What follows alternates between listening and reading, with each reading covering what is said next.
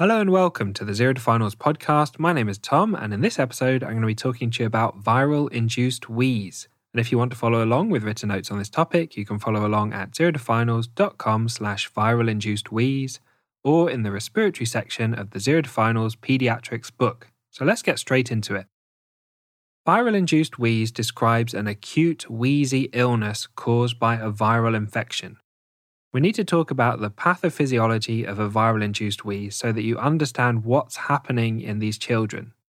Small children, typically under the age of 3 years, have small airways. And when these small airways encounter a virus, commonly the RSV or rhinovirus, they develop a small amount of inflammation and edema, which is swelling in the walls of the airway, and this restricts the space for air to flow.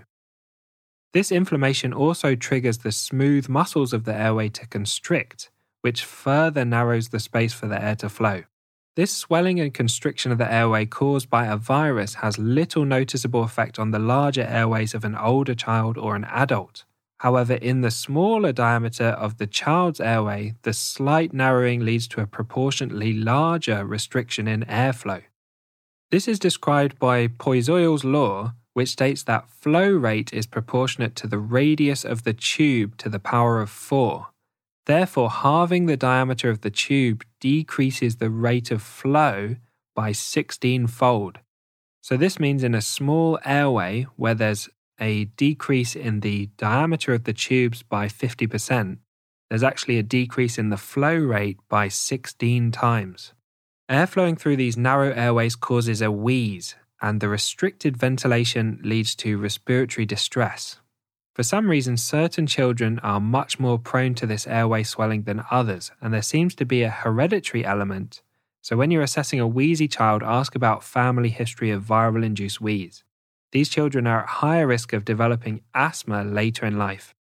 The distinction between viral-induced wheeze and asthma is not definitive.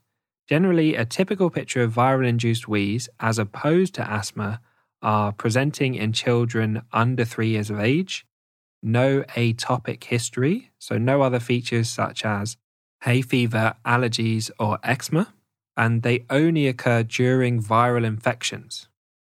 Asthma can also be triggered by viral or bacterial infections, however it has other triggers such as exercise, cold weather, dust, and strong emotions.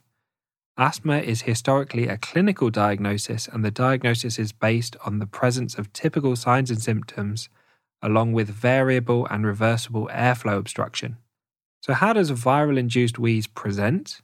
Well, evidence of viral-induced wheeze, such as fever, cough, and coryzal symptoms for 1 to 2 days preceding the onset of additional symptoms is typical of a viral-induced wheeze. And the other symptoms are shortness of breath, signs of respiratory distress, and an expiratory wheeze heard throughout the chest.